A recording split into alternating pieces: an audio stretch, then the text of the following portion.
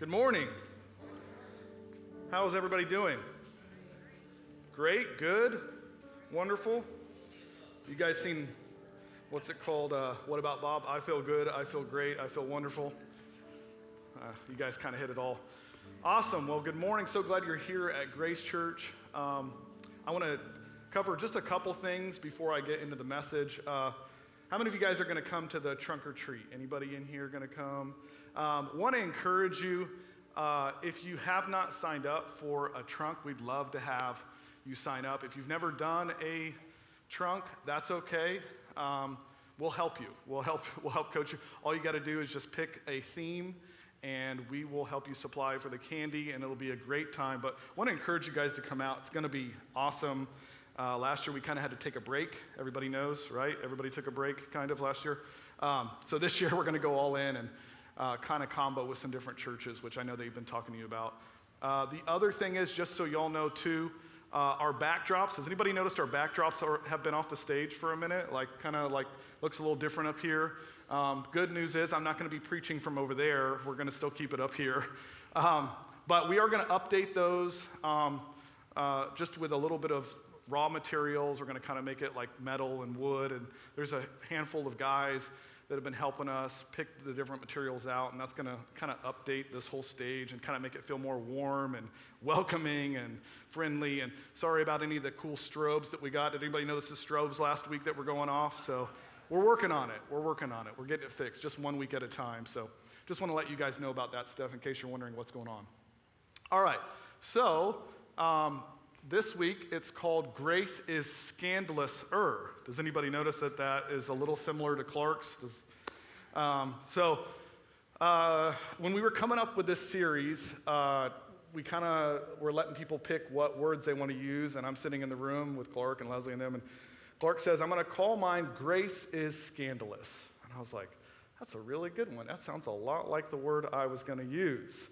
So I just didn't want to speak up or say anything at the time, so I just kind of said, well, maybe I'll figure it out. One of the staff people said, you should go ahead and use the word and add the letters ER in the end so you can still use that same word. So that's all this is, just in case. If you think I'm going to come out with something more scandalous-er than what Clark did last week, it's incorrect. It's just a play on words. And I come up with words every week when I'm up here. I don't know if you guys notice. I just make up words. So I figured I'd just own it. And that way y'all know I'm just owning it. That's all I'm doing, okay? I'm comfortable in my own skin. So, but I love the two words, scandalous and grace, in the same sentence, right? Because they don't really sound like they should go together. They don't seem like the word scandalous, which sounds like scandal, right? Should be in the same word or in the same phrase as grace. But I love it because it's almost an oxymoron if you really think about it. If you know what the word scandalous means, I think I have it in your bulletin, but the word scandalous means disgraceful. It means shameful or shocking or improper, right? And the question, I don't know if you guys, how long you guys have been going here for, but the question that constantly, I would say, circles us as somebody that talks about grace is, are y'all all still talking about grace? How many of you guys have heard that? Like, it seems like there's more topics than this whole grace message or this grace theme. And, you guys not only call yourselves Grace Church, but you have messages that have grace all throughout. And I would say I'll agree with that. It's not just a good sermon series. It's not just a theme. It's not just something that we came up with, or we think, oh, this is popular, let's talk about grace for a little while. We do have it woven throughout all of our messages, and it's a part of our lives here. It's part of the culture that we do. It's kind of like, how many of you guys have favorite songs and favorite CDs that you play over and over and over again? Anybody like that in here? Or I know records are a little bit old school, but it's kind of stuck on the same song, it seems like, right? But the truth of the matter is, this isn't but you remember when people used to go out and buy CDs? You guys remember that? They don't really do it anymore. Everybody listens to YouTube, or they download it on their phone. But it seems as though we're stuck on the same song all the time. But what I want you to know is the reason why that is because it takes us back to what we felt. It takes us back to how we remembered when we first heard how good God actually is. And that's why I believe that that song is the same song we will forever sing here at Grace Church and hopefully beyond, is we will be forever talking about grace. It never really gets old to us. My wife's that same way. She'll go and get a new thing, a new CD, and she'll put it in the car, and then she'll say, can you put it to number 3? And I'm like, we just listened to that song. And she'll say, can you put it to number 3, though? And so I'll put it to number 3. And every time I get in the car, she has it on the same song. But it's just because it reminds you of that moment when you first heard it or experienced it. For me, in the 90s, you guys will laugh, but I didn't listen to some of the modern music. But do you guys remember DC Talk? Everybody remember DC Talk? The song that I used to listen to was, I think it was number 3, actually. It was Consume Me. Does anybody remember Consume? You consume me, you move through me, right? Remember that song? That was like my favorite Christian song before I didn't like Christian music at all. Like all I knew was Carmen, and Carmen was not that great to me. I was like, sorry, those that love Carmen, that was just not my jam, okay? One of the reasons I think I stayed away from the Lord for so long was because of Carmen, but that's no offense to those that like Carmen in here. But the question is, are y'all still talking about grace? And the answer is yes. And we want you to know why, and that's why we're doing this series. We want you all to know why we're still talking about grace. And my story is kind of similar to Pastor Clark's, but there are some very different things that I experienced in my walk. So he talked about how when he first came to know the Lord, you know, it was a radical experience, and he came out of this family and all this stuff. You remember all that?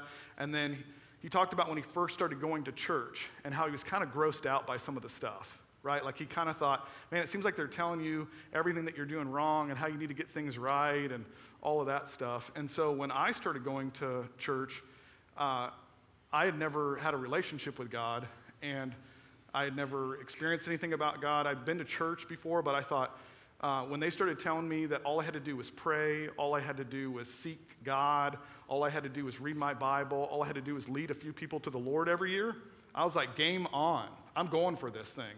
I really thought I could kind of just be challenged and go for it. So I would say that's the major difference is when he first heard it, he was grossed out by it. I thought, let me go as far as I can go into this thing. Go on the hamster wheel, per se. And that's kind of why I went to Bible school, too, is because I thought, well, I want to stay on the same track. I don't want to get off track. I want to go to Bible school, and I want to learn everything there is to know about God. I want to know everything there is to know about how I can become more like Christ or how I can stay close to this God that I've been away from for so long, okay? And so Bible school was great. I will say I went to a phenomenal Bible school, and I did hear a lot of really good things about God. And I think all the teachers were spot on as far as a lot of their teaching. But I will say there was a culture that was there that was not so good. A lot of the other students, you know, I'd go around, and everybody had a different revelation as to how you could stay close to God, right? Like everybody was like, well, you just got to pray longer, and you can really keep God in your life. Or they had like a prayer school and a healing school, which was great, but they'd tell me like, hey, you need to go to prayer school and healing school. And I'm like, well, I already go to Bible college, and I need to go to prayer school and healing school. Where do I work? Like, when does that come? And I actually have to earn money to pay for my bills. But I felt like I was coming up short constantly because they were telling me you got to go to prayer school and Bible school in order to be spiritual. Same with like tithing, when they got on the topics of tithing. Like by the time, and that was the first time I'd ever heard about tithing, was when I was at Bible school, or as far as like it being a requirement, somebody took me through Malachi.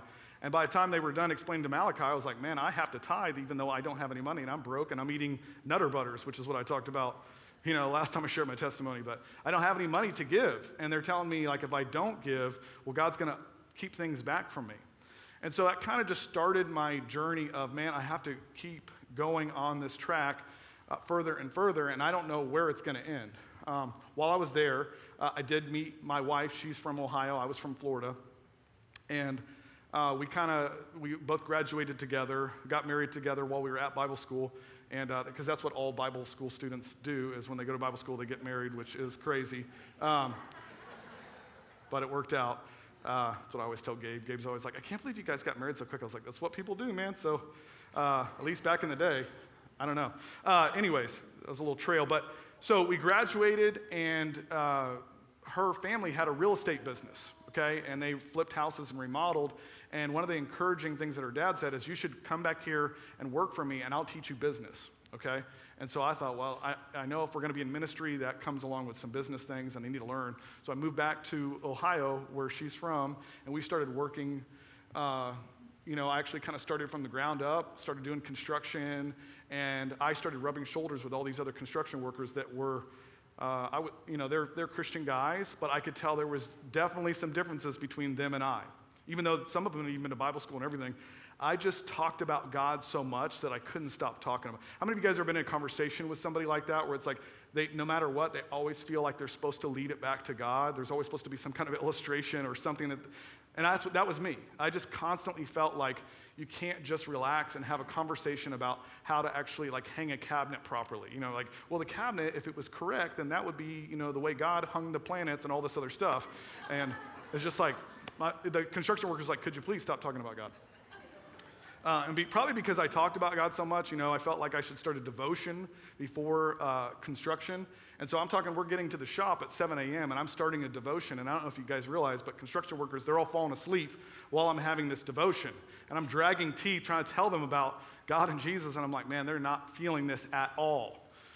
So it took a little while, and I started to kind of balance out and realize, hey, if I'm going to survive here doing construction with these guys, I have to not maybe be so zealous about God, okay? Maybe I should talk to myself privately about God more or something. I don't know.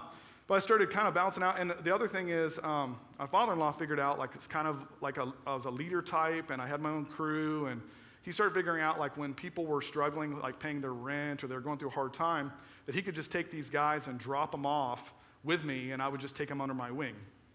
And one of the guys that he did that with, his name was David George.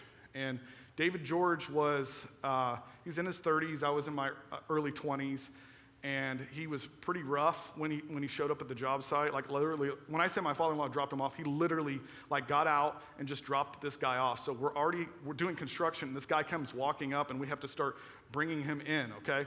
And this guy was pretty rough. He'd been in and out of prison. He has tattoos all over. He looked pretty scary, kind of. He had, tall, skinny guy. And introduced myself and start talking to him, and I can tell he knows a little bit about construction, so this is going to work out good. Well, it's awkward because I'm trying to mix him with these other guys that were all doing construction together too. And these guys are Christians as well, but they're like, who is this guy? And I thought, well, let's just go to Wendy's, because Wendy's makes everything less uncomfortable than it is right now. And so we load up in the truck, and we head to Wendy's. We start having lunch, and I'm sitting across from him, and this guy's kind of trying to laugh while all the other construction workers are laughing. And I start to see, I'm like, he's laughing, but he's not really into what we're talking about. He's trying to make it work. And so I felt kind of prompted just to ask him. I said, hey, you doing okay, David? That's all I asked him, right? And he said, yeah, I'm fine, kind of quick. But I felt, again, to ask him the same thing. And I said, hey, David, are you doing okay? And when I asked him the second time, tears just started rolling down his face, right? He just started pouring out. He said, I'm doing awful. And come to find out, I didn't know this. I wish my father-in-law had given me a little prep. But he was a meth dealer, okay? And he had been operating this meth lab out of his house, all right? And everything had gone haywire. Him and his family had been broken apart because of all this, and that's why he was here in front of me. And so I began to tell him about God and tell him about Jesus and, evangelize to him. And then we just were like, let's pray for him. And here we are in the middle of Wendy's in a rough part of town, and all these construction workers are feeling awkward because, man, Matt's talking to this guy about God. And so, but it was I'm like, what else do you do? I don't know what else to do for him. So we just start praying for him, and everybody's praying for him, and it was just this miraculous, amazing conversion, and you could tell instantly that something was different. And you could tell the atmosphere while we were talking to him, something had changed and kind of broken off his life. And so I thought, we went back to work, and I thought, the trail that you want to do is you want to take somebody like that to church, right? Everybody knows that. Everybody's kind of the, hey, you get them saved, and then you got to take them to church. And so I said, hey, do you want to go to church this Sunday? And he said, yeah. And so he came to church with me. And, he goes up front and gives his life to the Lord again, even though we gave he did it at Wendy's. He thought second time was a good one. So he did that, and then the following Wednesday, there was a baptism service, and so he wanted to get baptized. So we actually reached out to his family, who was kind of hiding from him because, like I said, he wasn't a very good dude. And so we all reached out to him and said, hey, you should come watch your husband get baptized, and everybody came, and it was awesome. It was in front of hundreds of people, and it was a really neat thing.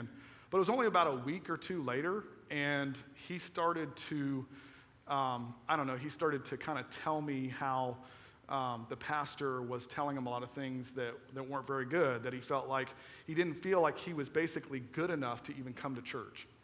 And, for me, I was confused because I'm like, man, I come to church, I feel like they tell you what to do, and then you go home and you do it.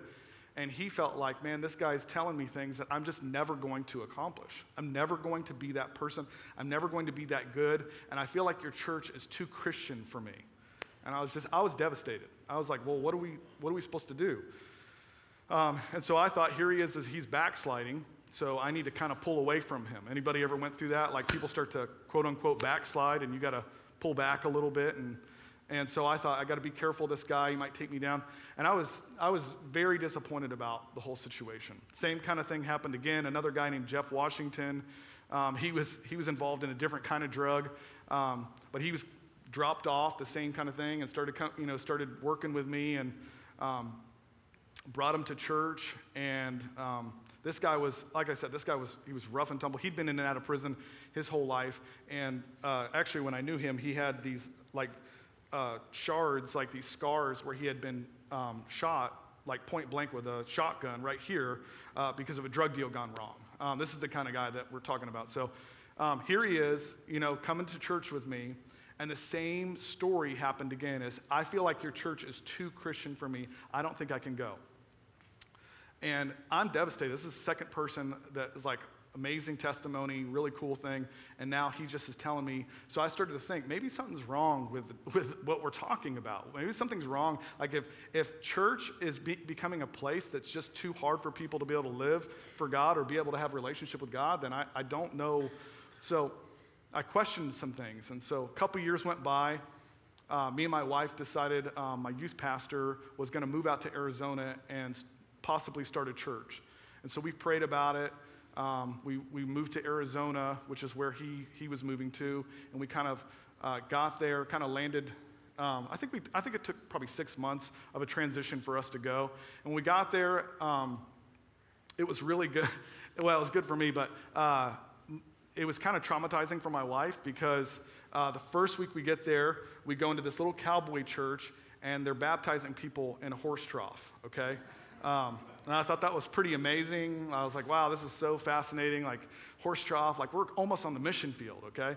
And then I went to a cattle branding that same week, which I thought that was fascinating, wrestling these like little steer or these little bulls down and branding them, and my wife's leaning against the fence thinking, what's my life all about? And then that Sunday, we had our first church service in a little 800 square foot building with about 20 people. And I am like worshiping the Lord. I'm positive this is God in this moment. Meanwhile, my wife's in the bathroom crying, thinking we missed God. There's no way that we're called to this little bitty town, cowboy town, to live this life right now, right? I didn't realize we were on two different pages about it, but eventually she heard from God and knew we were at the right place. But we continued going there, and the church actually kind of blew up. It went from 20 people, and we kept growing, and had to get a building and another building, and we kept growing. And eventually we had to make like a senior pastor, an associate pastor, and a youth pastor. And because Ruthie and I had gone to school and taken some of those classes for youth, we're like, well, we're already trained in youth. Let's go ahead and do the youth ministry. So we're doing the youth ministry, and I'm preaching to these students, and here I think I'm going to come out of the gates, and I'm going to tell these kids how to live right. Okay? I'm going to tell them ethics. I'm going to tell them standards. I'm going to tell them how to live for Jesus. Okay? And every time I'm doing it, I'm noticing they're yawning. I'm like, this is awesome. Like, they're not excited about stuff. So I teach them with more enthusiasm. I'm like, maybe if I give them more of something, excitement, I jump around, I have illustrations, and I'm like, they're still not into it. They're just yawning. They're bringing their friends and stuff, and it's growing. but the excitement isn't there. So I went home and I was like praying about it, and I'm like, you know what? I'm going to teach them about righteousness. Okay, I'm going to teach them, and what I thought was righteousness was I'm going to teach them how to live right with God. Okay, I'm going to teach them the right things to do and how to go along. And so I took my Bible and I took some Bible school notes and I laid it all on the floor, and I'm studying and I'm reading, and the more I read, the more I realized I'm like, my Bible school teachers, they don't even seem to know what righteousness is, because in one moment they're telling us to live for God and to be right, and the next moment they're saying, you already are right. And I'm like, well, if we already are right, then why are you telling everybody to continue to be right? What's this about? Like, what are we studying? So I started reading. I'm just going to read the Bible. I'm going to go to Romans 5. So if you have your Bibles, turn there with me. I'm going to make sure I skip up to it, but it's Romans 5:17. It's actually a verse that you hear around here pretty often. And like I said, at the time, no, you didn't hear anybody talking about grace. You didn't hear anybody talking about righteousness like it was a real rare topic. So Romans 5:17, it says, for if by one man's offense death reigned by one, much more they which receive the abundance of grace of the gift of righteousness shall reign in life by one, Jesus Christ. Therefore, verse 18, it says, therefore, as by the offense of one judgment came upon all men to condemnation, even so by the righteousness of one, the free gift came upon all men unto justification of life. For as by one man's disobedience many were made sinners. I knew that was Adam. I'm like, okay, got this down. So by the obedience of one shall many be made righteous. Moreover, the law entered, this is verse 20, that the offense might abound, but where sin abounded, grace did much more abound. And I was looking up all these words in the Greek, and I was finding that this word abound means to superabound. Okay, grace did much more superabound. And then verse 21, it says, that as sin hath reigned unto death, even so might grace reign through righteousness unto eternal life by Jesus Christ our Lord. Okay, and I knew that these verses right here were like letters to the Romans, right? And so I'm like, let me just take away the numbers, and I read it just kind of like it was a letter, and I didn't look at the chapters or anything. And these next verses were the kicker for me, okay? Romans 6:1 and 2, it says, what shall we say then? Shall we continue in sin that grace may abound? And in verse 2 it says, God forbid, how shall we that are dead to sin live any longer therein? And then skip down to verse 14 and 15, it says, for sin shall not have dominion over you, for ye are not under the law, but under grace. Verse 15, it says, what then shall we sin because we are not under the law, but under grace? God forbid. Okay, so what I want you to see is, like, how many of you guys know, we quoted John 3:16 a couple weeks ago, and, you know, everybody knows for God so loved the world, right? And everybody kind of spends a lot of time on that where it's like, God so loved the world, okay? And you talk about it and you preach it and everybody understands, man, he really loves us, okay? But here's what I want you to understand about what I just read to you is you are so righteous. You are so righteous that Paul had to say, does grace abound so that sin can abound? God forbid. Does grace abound so that sin can abound? God forbid. Does grace abound so that sin can abound? And I kept reading it over and over and over and over again. And I'm in the living room. I'm like, my wife was cutting hair at the time. I'm like, I cannot wait till she comes home because I don't know what I'm reading right now. I don't understand why this is doing it. So she walks in, I'm like, Ruthie, I'm pretty sure that Paul is saying that we're so righteous that nothing can make us unrighteous. Like, I'm pretty sure that this grace is so radical that he was even blown away, and he had to say, does it abound so that sin can abound? God forbid. God's not saying that. He's not saying that at all. And I said, what if I, instead of telling all the kids everything that they need to do, students, sorry, not kids, if I tell all the students, instead of telling them all that you got to do this in order to be righteous, that you got to do this in order to be righteous, what if I started telling them that they're already righteous, right? And she goes, I'll never forget what she said. She said, she goes, you may as well. She goes, because they're not listening to you anyways.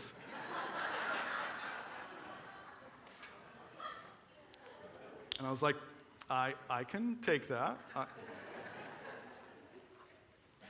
I know what you're saying there. I think that was encouraging to me, right? And so I took what I was learning and I went to the youth group that Wednesday. I think it was on a Wednesday when I was getting this revelation. And I'm like, I'm going to just tell them that they're righteous. And when I started telling them, I could feel the atmosphere change in this little youth room with, I don't know, I think we had like 50 students at the time. And I could feel everything change. Whereas I'm usually like, I was like this. I could tell I was telling them righteous, and it was reminding me how righteous I was. Like it was kind of reverberating off of them. And I could see their eyes lighting up, and I could tell, I was like, oh my gosh, this is like a gold mine that here I am, I spent 2 years trying to tell them how to be right with God, never realizing that they were as right with God as they're ever going to be.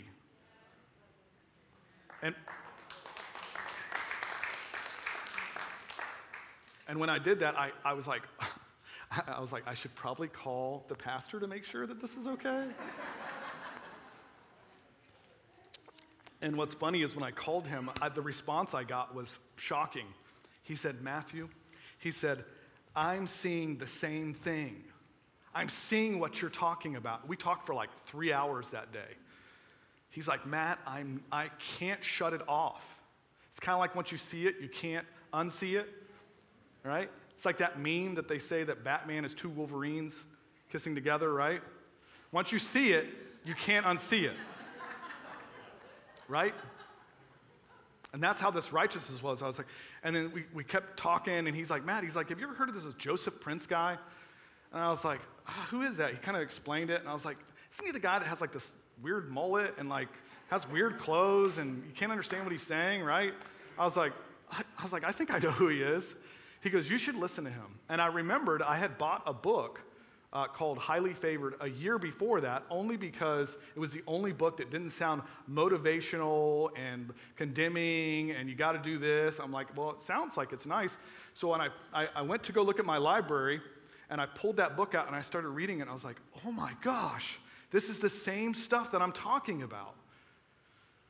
And I could tell though, like it was kind of just, I was just on a journey that I needed to still kind of keep going. And I was talking to Pastor Clark the other day. It's kind of like, I think conceptually I understood it, right? Like mentally, but I was still operating out of a lot of the religious stuff that I had done. Do you guys remember that?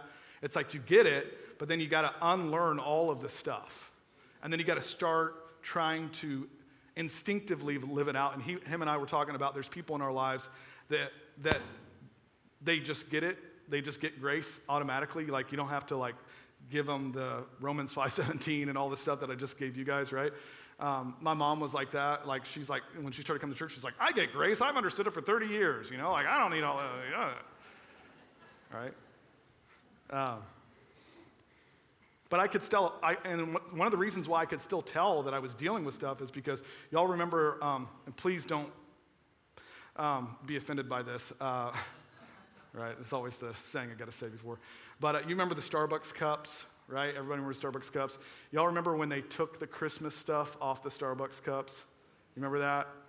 Like those dirty, rotten Starbucks people, right?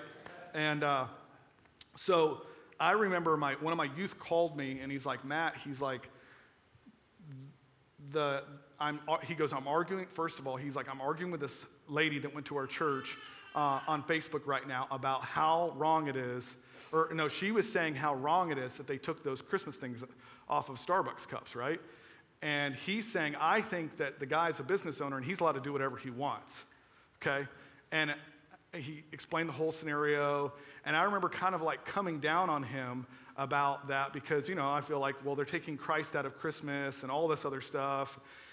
And I kind of like, and he was like, well, I disagree. And this lady was super religious that I was lining up with. I mean, I thought at that time that she was super religious. And I remember hanging up the phone, and I remember talking to God. I was like, why did I just come down on one of my students about something so silly? And what I could tell is I still had a lot of religion in there, right? And I think sometimes that's how this whole grace thing is I think that we can understand it conceptually, but it takes a while for it to operate out of our lives. Another time, about the same time, I found out there was somebody that was in ministry that I didn't really think ethically wise should have been in ministry, right? Or I just maybe what they stood for or whatever, and I didn't like it, and I remember really being feisty about it. And this is about 8 years ago, and I remember talking to God and saying, God, why am I so angry about this? Why am I so upset? Because I don't think, I'm telling him, like, I don't think that person deserves to be in ministry.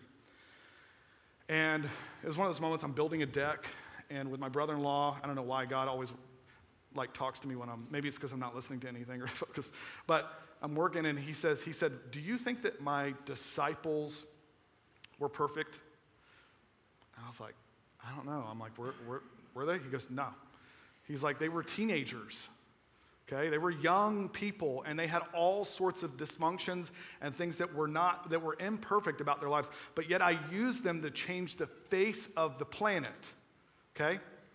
He said, it doesn't matter what vessel I'm using it through to get my message out. And one of the phrases he said to me was similar to what Clark said is, if my grace doesn't seem scandalous, it's not really grace, right?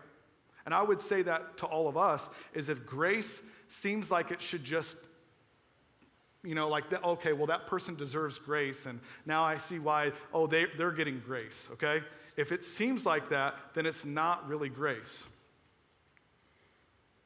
Why? Because it sets us all on equal ground.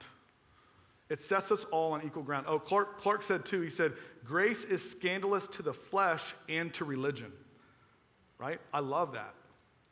Because, I kind of thought I was somebody that deserved grace. I thought I could earn grace. I thought I had reached the pinnacle of being able to deserve grace. Philippians, I love what Paul said. He said, Philippians 3, he said, but whatever were gains to me, I now consider loss for the sake of Christ. What is more, I consider everything a loss because of the surpassing worth of knowing Christ Jesus, my Lord, for whose sake I have lost all things. I consider them garbage, that I may gain Christ and be found in him, not having a righteousness of my own, right? Not having a righteousness of my own that comes from the law, but that which is through faith in Christ, the righteousness that comes from God on the basis of faith. That's Philippians 3:7, if you're wondering. But here's what I'll tell you is, I shouldn't be somebody that's up here talking to you about grace. Like, I don't believe I should be that person, because I felt like at the time, you had to earn grace.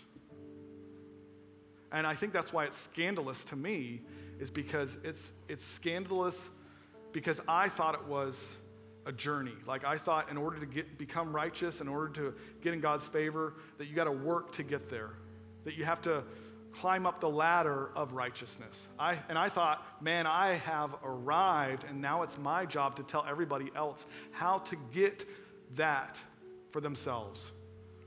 And I felt like I was knocked off my high horse during those times, but that's why it's scandalous grace. Because when grace seems to be disgraceful, shameful, or shocking and proper, that's true grace. It's pure grace. And I think when we can begin to look at people in a way that God does, I believe that that's when this scandalous grace is working through our life. I believe I've led more people to the Lord, and it stuck because I was able to show them how much God loves them. I believe that I was able to show them grace.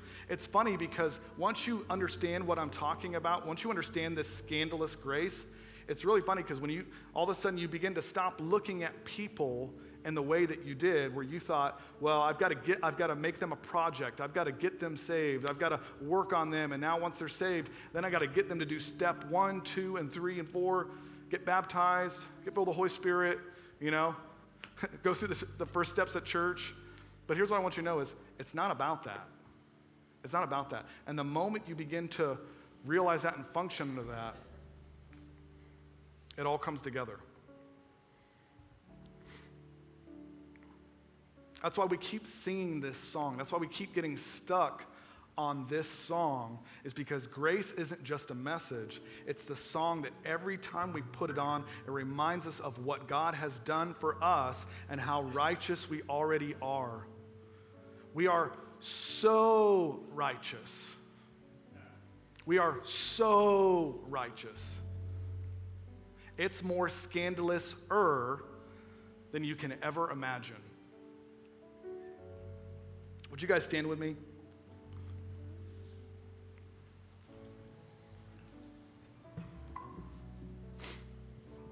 I want to pray over you. God, we thank you, God, for everybody that's in here, God. Would you lift your hands? God, we thank you, God. We speak life, God. I thank you, God, that we are more righteous than we'll ever realize. We're more right with you. Scripture says that we are the very righteousness of God in Christ Jesus. It doesn't get any more righteous than that, God. And I thank you, God, that you're revealing to us what your grace is. You're reminding us of those things. It's not redundant to go back to the song that reminds us of why we came into this whole thing in the first place. It's not about going back to our first love. God, this is the love that we get to experience on a daily basis. And we get to walk this with you, and we trust in you, God, that you're revealing that to each one. And everybody said, amen.